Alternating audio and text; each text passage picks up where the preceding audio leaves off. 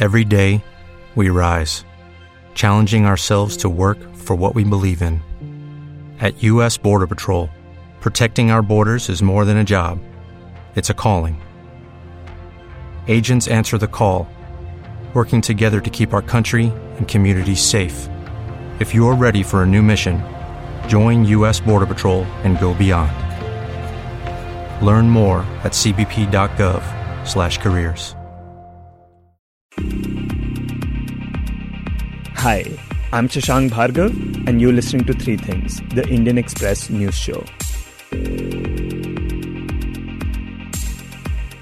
In this episode, we talk about a village in Tamil Nadu that has become an important archaeological site and a hotspot for Tamil culture. We also talk about how the artificial sweetener aspartame will soon be listed as possibly carcinogenic by the WHO. But first, we talk about Manipur. Since the 3rd of May, the state has been witnessing violent clashes between its two key ethnic communities, the dominant Meiteis and the Kuki tribe. Till now, more than 100 people have been killed in the clashes, and the state's law and order has completely collapsed. Last week, after his visit to Manipur, we had spoken to Indian Express's Deeptiman Tiwary, and he told us how civilians have armed themselves and the security establishment and political leaders are just not able to control the situation. But he now says that the state is facing a new problem. Based on ground reports, insurgents in the area, both from the Meitei and the Kuki groups, have been helping civilians carry out violent confrontations. To know more about the situation, my colleague Utsa Sarmin speaks to Deeptiman in this segment. So Deeptiman, considering that we're talking about insurgents, could you tell us how big of a problem insurgency has been in Manipur? See, the state has seen insurgency for several decades, and there have been three different kind of insurgencies. One has been the insurgency of the valley-based groups, which usually called Meitei insurgency. The other has been the Kuki insurgency, and the third has been the Naga insurgency. The three main population groups which are there in Manipur have all been involved in insurgency. The Meitei insurgency has largely focused on complete separation of Manipur from India and fought for sovereignty of Manipur, that is, make it an independent nation. Similarly, the Naga insurgency has been about the greater Nagalim and independent Nagaland, which would also include areas of Manipur. Kuki insurgency, on the other hand, has been for self-determination and, having some sort of separate statehood sort of thing for Kukis. So there has been a long-drawn insurgency in the state.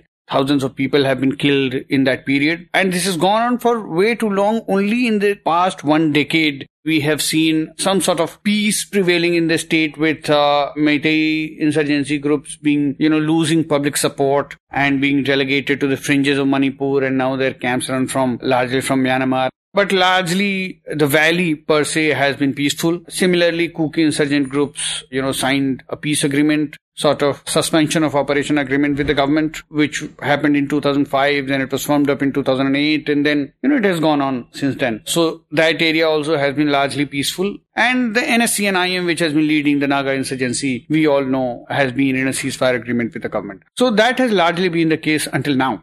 Right, and after this relative calm, you write that these insurgents are now helping the mobs on both sides. So tell us what we know about this so far.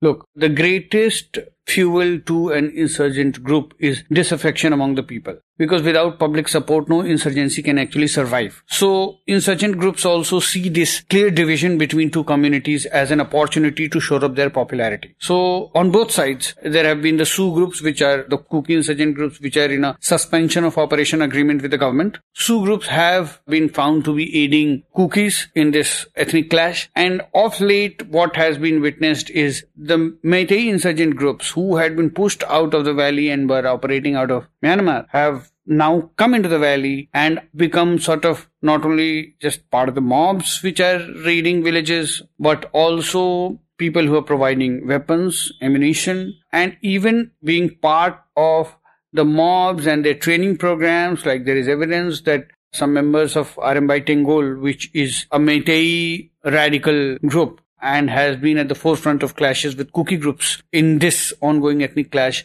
some of their members have been trained by these Meitei insurgent group cadres. So these are quite worrying signs that on both sides insurgent groups have gotten involved. And as far as our understanding goes and the reports that we are receiving from security agencies, we cannot say that there is a direct involvement in the sense that UNLF or PLA or Sioux groups are at the forefront of these attacks. No, these attacks are still being carried out by civilian militarized mobs, but they are actively being aided by these insurgent groups. Okay, and do we know what the security establishments are doing to counter this problem? Well, the best that the security establishment can do is arrest these guys, because some of them are banned outfits, at least the Imphal Valley based insurgent groups. The Sioux groups are bound by an agreement where there are certain ground rules that they have to follow. Their guns are supposed to be counted, and in a camp, their cadres are supposed to be in a camp. So if their cadres are getting involved with Kuki mobs, or if their guns are being used in any manner, then strict action has to be taken against them. And Union Home Minister Amit Shah, who was on a visit to Manipur, during his visit, he even warned Sioux groups that if they do not follow the ground rules, then the agreement will be considered null and void. So this was a very stark and clear warning to these groups. At the same time, Indian Army has been arresting these UNLF cadres and KYKL cadres who are, operating within the valley. So action is being taken at some level, but it is very disturbing that the trust deficit between the people in the valley and the armed forces has stooped so low that people are revolting against the army and not letting it do its job. And this is something that should be very concerning, and both Indian Army and the government needs to work on it so that some sort of confidence is instilled among the people that the Indian Army is there to ensure their safety and not to jeopardize it. Right, in Deeptiman, the armed forces, including the Indian Army, have had a very troublesome history with the people in the state. And now, considering that the civilians there are armed right now, how challenging is this situation for the forces? Look, we have to also understand the trust deficit comes from a long history of human rights violations, at least allegations of human rights violations that have been leveled against the Indian Army, which has been there in Manipur for a long, long time. And wherever there has been AFSPA, there have been such allegations against the army. So in 2004-05, I remember there was this massive protest following the murder of Thangjam Manorma, and women who are called Mirapaibis there, they disrobed and walked to the army headquarters there and with a banner which said, "Indian Army, come rape us." So there has been a long history of discord between Indian armed forces and the civilian population. And civilian populations keep alleging that if they are arresting somebody, they'll probably kill them in an encounter or whatever. So that confidence building at this time is all the more important. So that is why we are seeing that whenever Indian Army is going into an operation, women are mobbing them and not letting them go ahead. Similarly, they're not getting much cooperation during their search and combing operations. So these are some of the difficulties that the Indian Army or other armed forces have to surmount to be able to deal with this problem. And because the civilian population is heavily armed, so it becomes more difficult because you could have gunfire and people might get killed on either side. So that is why, in fact, the kind of combing operation or search operation that we were expecting to happen is actually not happening. The government is still relying on persuading people to surrender their arms. And that too is not happening in great numbers actually, because people are insecure and they do not want to surrender their arms. And Deeptiman, in cases like this, when things turn violent, we often see that people's initial demands get delegitimized. So is that also a concern now?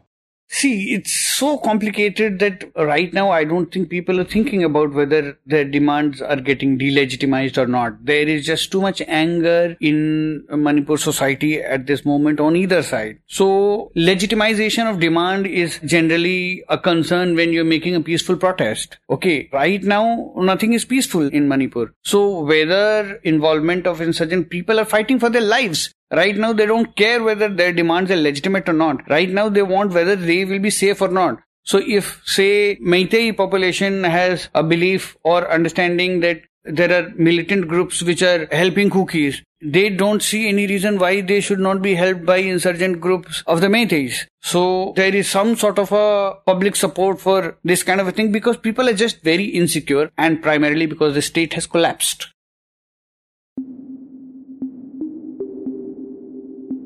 And next we talk about a small village in Tamil Nadu that over the years has become a hotspot for Tamil history and culture. This village is Keeladi, which is about 12 kilometers away from Madurai. And back in 2013, archaeologists excavating there came upon findings that have now changed our understanding about what we previously knew about Tamil history and the second urbanization that took place in the subcontinent. Earlier this year, close to the main archaeological site, a museum was made open to the public, and which has been garnering unprecedented attention. Recently, Indian Express's Adrija Roychowdhury had visited the site, and she now joins us to talk about its significance. Adrija, for those who may not already know about it, could you talk about why Keeladi, this nondescript village, has become this hub for Tamil history?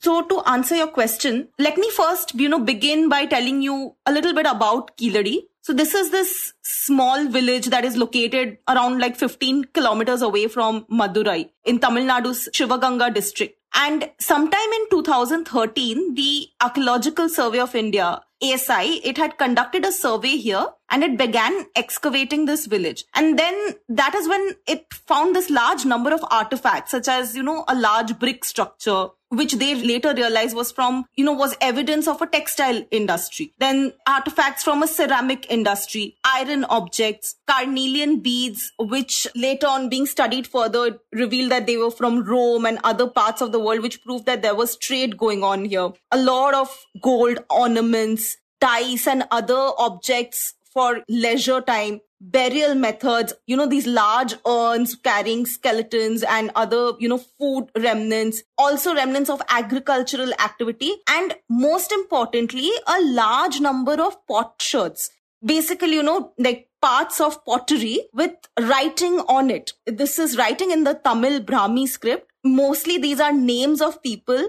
Probably these were people who at some point owned these utensils. And we still have this tradition of writing our names on utensils. You'll see that happening in a lot of old households as well. So that is, similar kind of evidence they found. But the evidence of writing was very key over here, because once these artifacts were carbon dated and scientific testing was done on them, it revealed that they are around 2,500 years old, which is roughly around the 6th century BCE. Right, and what was the significance of this, of finding evidence, as you say, of a textile industry, of agriculture, these potsherds, and even objects of leisure that dated so far back?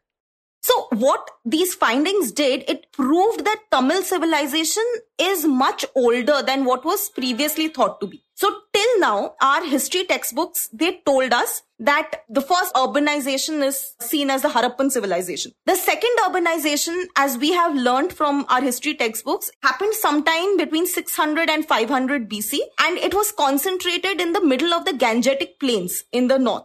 That is where, a lot of townships, urban planning comes around.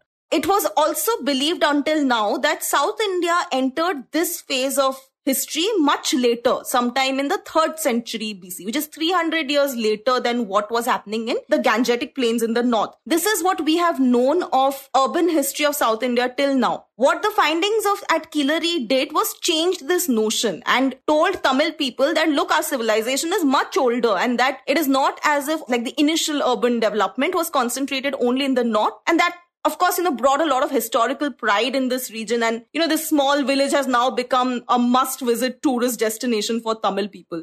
And what is the reason that for a while we continued to believe that the second urbanization happened in the north? Is it because we did not have anything to prove otherwise? So here's the thing, archaeological excavations in India since independence has mostly been concentrated in the north.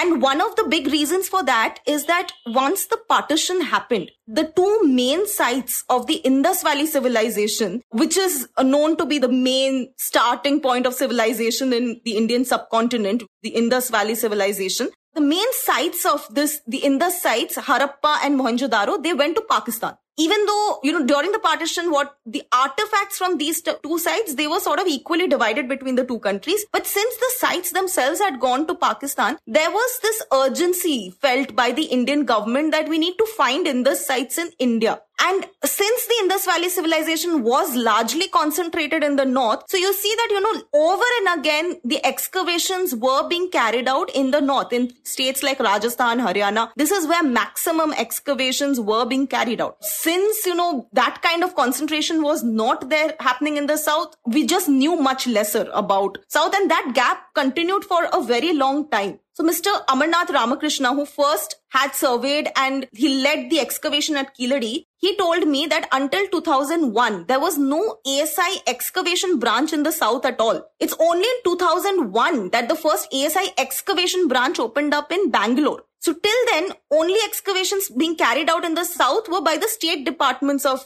archaeology and by the university departments, which of course, did not have this kind of funding that the ASI had to carry out large-scale excavations. Quite naturally, our understanding of civilization in Indian history was largely dominated by what was happening in the north. Yeah, and you write that when archaeologists were planning to start large-scale excavations in Tamil Nadu, they decided upon Keeladi because of its proximity to the ancient city of Madurai, which experts are also really interested in, but because it's an urban center and also a tourist hub, I imagine it's hard to conduct an excavation there, right? Absolutely, because Madurai over here is like a living, thriving city. So it's impossible to, dig up a city and, carry out an excavation over here. So the next best thing to do was to find a spot that is very close to Madurai. And Keeladi proved to be that one spot which could throw up more evidence of when exactly civilization began in Tamil Nadu.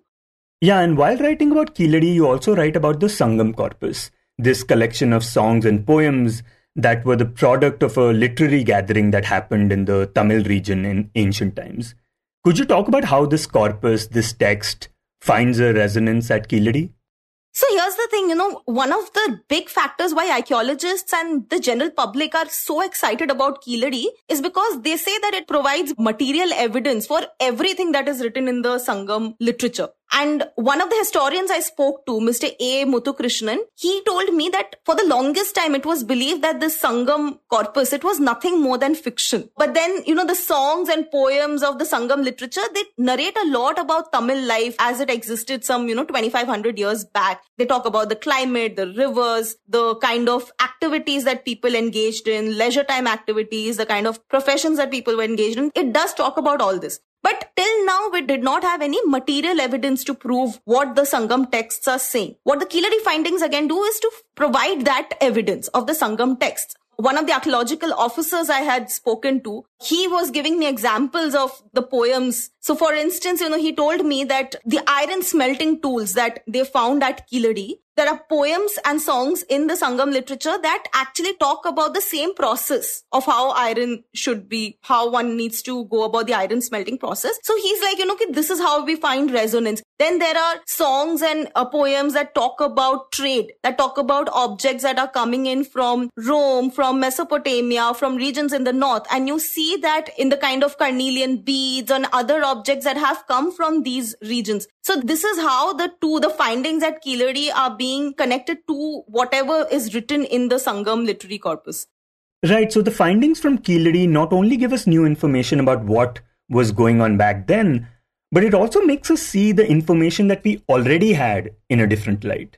Yeah, absolutely. And it also shows, what part of our historical identity that people are most excited about. Like, I'm told that a lot of people have started revisiting the Sangam texts. They're buying books carrying the Sangam songs and poetry and revisiting them in light of the Keeladi excavations. One of the archaeologists I spoke to, Dr. Nayanjot Lahiri, who is also one of the most renowned archaeologists in India, she mentioned something to me that every time a site in Tamil Nadu which has resonance of Sangam texts is excavated, there is a lot more excitement around it. And it's similar to, say, when excavations are carried out in sites like Hastinapur or Purana Kila, which find resonance in the Ramayana and Mahabharata, which are again very special to our cultural identities. Again, people are very excited about these findings. So similarly in Tamil Nadu also, every time we find something that provides a connection with the Sangam era, people are immediately very excited about, what new can we find about our historical identity.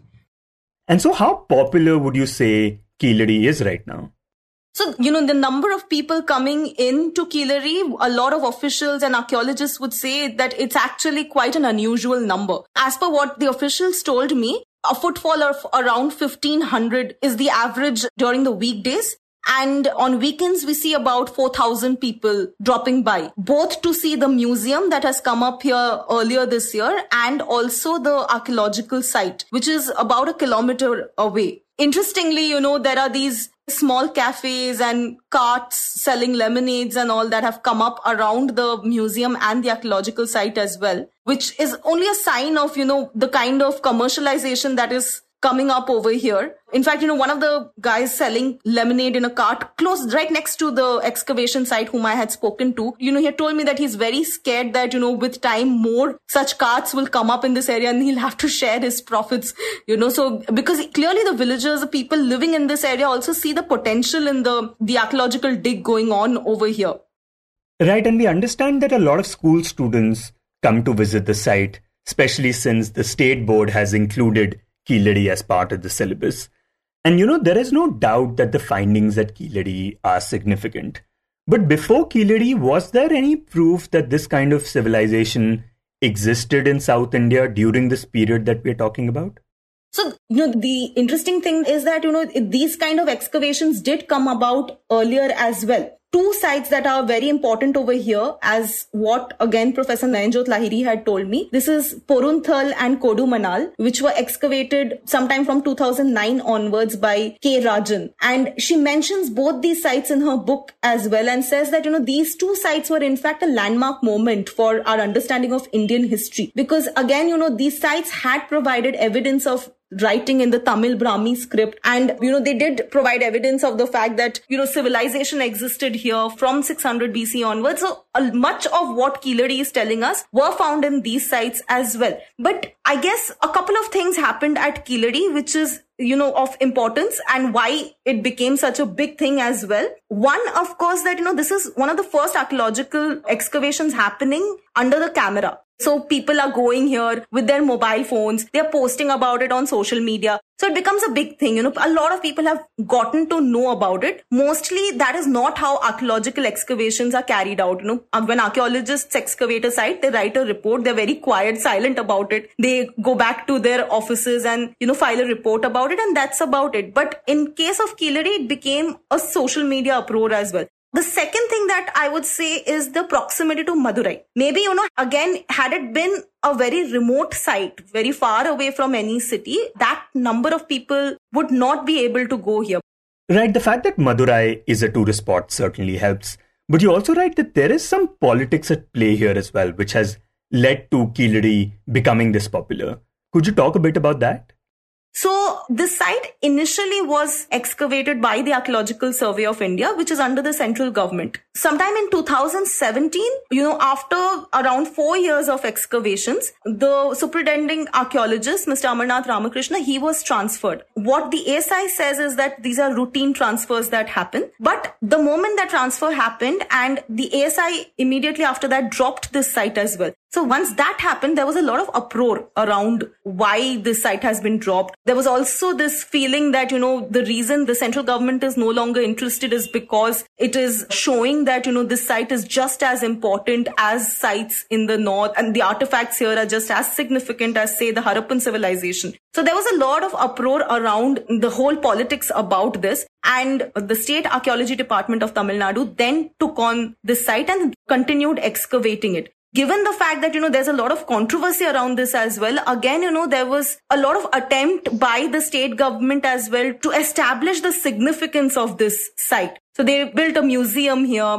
Once you visit the museum, there is this 15-minute documentary that you will first see, which is very conscious about establishing how Keeladi is central to Tamil identity. So, that kind of tug of war between the state and the central government also played a role in ensuring that this site becomes this big archaeological sensation. And in the end, we talk about aspartame. Yesterday, the news agency Reuters reported that the cancer research arm of the World Health Organization will soon list the popular sugar substitute aspartame as possibly carcinogenic to humans. Quoting unnamed sources, Reuters said that the listing by the International Agency for Research on Cancer is likely going to happen next month. Aspartame is one of the world's most common artificial sweeteners and is used in a wide range of things like diet soft drinks, sugar-free chewing gum, sugar-free ice cream, and sugar-free breakfast cereals. Now, in the past, a number of studies have repeatedly said that aspartame does not pose a risk for cancer. But this listing by the WHO, if it comes, will be a break from those earlier findings. And according to Reuters, will pit it against the food industry and the regulators. It is also important to note that last month, the WHO had made a recommendation against using artificial sweeteners to lose weight and to prevent lifestyle diseases such as diabetes. Back then, we had spoken to Indian Express's Anona Dutt about this recommendation. And here's what she had told us. So the WHO has said that people should not consume artificial sweeteners to try and reduce weight, body mass index, or have a diet which is more suitable to prevent lifestyle diseases like diabetes, cardiovascular diseases, etc. And they have based this recommendation on 283 different studies. They have looked at, adult population, children, women, what happens when they are consuming these artificial sweeteners. And what they found is that in the short term, yes, it led to weight loss and a lower BMI. But that was mostly because people were already consuming sugars and they replaced it with a low-calorie version of sugar. So it went down. But then these studies also linked the artificial sweeteners with increase in BMI in the long run, increase in the risk of type 2 diabetes, increase in the risk of cardiovascular diseases and cancers. Exactly what people are trying to prevent. So there's no benefit of consuming these things in the long run. And the short-term, loss in weight, it doesn't offset any of the risks.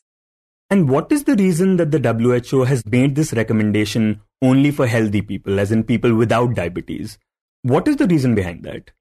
So here we've had a divided opinion so far, with some doctors saying that, diabetics do have higher risk of, say, a heart attack or a stroke than the general population. So if the artificial sweeteners are in fact linked to higher incidences or like higher risk of these diseases, then shouldn't diabetics also stop consuming the artificial sweeteners? Whereas people on the other side say it does give the benefit of consuming fewer calories to the diabetics who should anyway be restricting their sweet intake, whether it's from sugars or from artificial sweeteners. They shouldn't be consuming too much of it. So once in a while, in moderation, consuming artificial sweetener, they think should be more beneficial than consuming sugars. And, like having 1 or 2 pellets of these normally available artificial sweeteners, if you have that with tea or coffee, 1 or 2 a day, some people think that's okay. Okay, so for people who are listening to this segment and who might be consuming artificial sweeteners on a regular or a semi-regular basis, what should they take away from this? Should they just stop having artificial sweeteners? So, of course, if you're having diet soda, replacing it with like a full sugar version doesn't help, of course. But in general population level, we have to cut down the level of sweets, things that we are consuming. And we've known this for a while that, the more sweet you have obesity, which leads to insulin resistance, which leads to diabetes. So there's a need to cut down on sugars, but replacing it with artificial sweetener is not the way to go. What you have to do, and what WHO has also said, that from an early age, you should reduce sweet things in the diet. Your diet should be such that it shouldn't have sweet things. And when you're craving sweet things, then you can have the sweeter fruits instead of, having a cake or whatever, like a dessert. You were listening to Three Things by the Indian Express. Today's show was written and produced by me, Shashank Bhargava, with help from Utsa, Sarmin, and was edited and mixed by Suresh Pawar. If you like the show, then do subscribe to us wherever you get your podcasts. You can also recommend the show to someone you think will like it, share it with a friend or someone in your family. It's the best way for people to get to know about us. You can also tweet us at Express Audio and write to us at podcast@indianexpress.com.